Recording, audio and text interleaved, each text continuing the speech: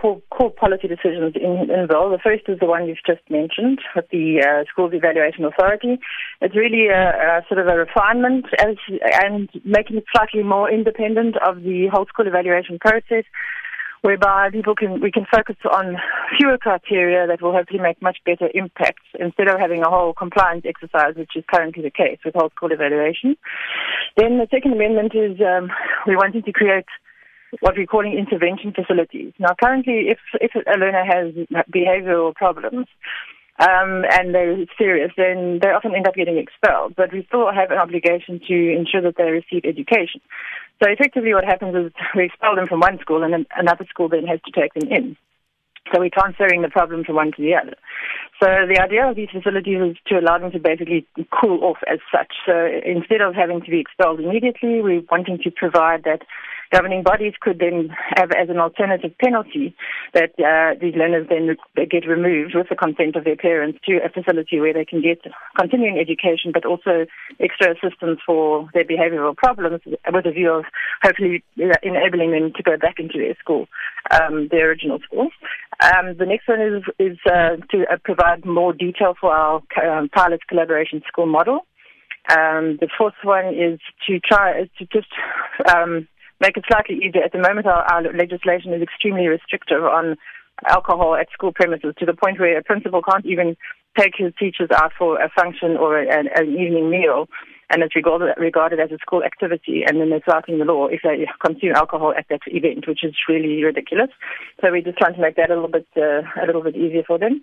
And I'm also looking at enabling us to make regulations regarding progression of learners, because we found that it's the current regulations on progression in some cases really are extremely counterproductive because learners think they don't need to work because they know that they will have to get pushed through even if they fail more than once per phase. So those are the main ones. And what is the purpose behind these proposals? The purpose is to try and ensure more success in education, more accountability, more transparency. The idea with my assessment in my evaluation authority is to publish those results of schools so that that parents can have a look at them and see how their schools are performing, and hopefully also by making things more transparent, it will also enforce more accountability at the schools.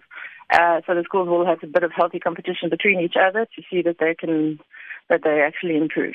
As we say, there's only one opportunity for a child to be in school, and we really need to make sure that that opportunity is the best it can possibly be. So I'm hoping that these will improve opportunities, it will improve accountability and transparency in the system.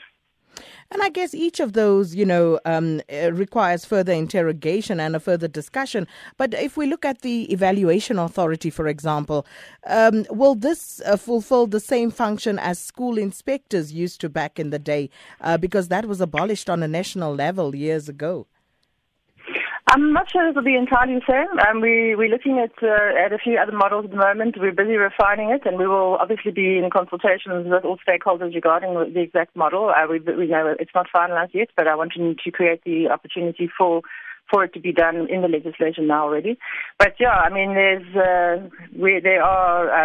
need to really focus more on what we're actually measuring in schools. As I say, we already have a whole school evaluation process, which is similar. It's also people going into schools and measuring certain things, but I just don't believe that it's focused on a small enough number of things that actually really matter in education. It's really, a lot of compliance issues. Have you got this? Have you got that? Which we can measure in other ways, but we don't have to use that in this particular way. I'm wanting to ensure that we can make real interventions. If we find a school that's not performing well, we need to identify why it isn't performing well, and then we need to ensure that we take action to assist them. And did you get any buy-in from teachers and teacher unions on this? Well, the consultation process is going to start now. That's how it works once we publish for public comment. So we will be publishing for public comment.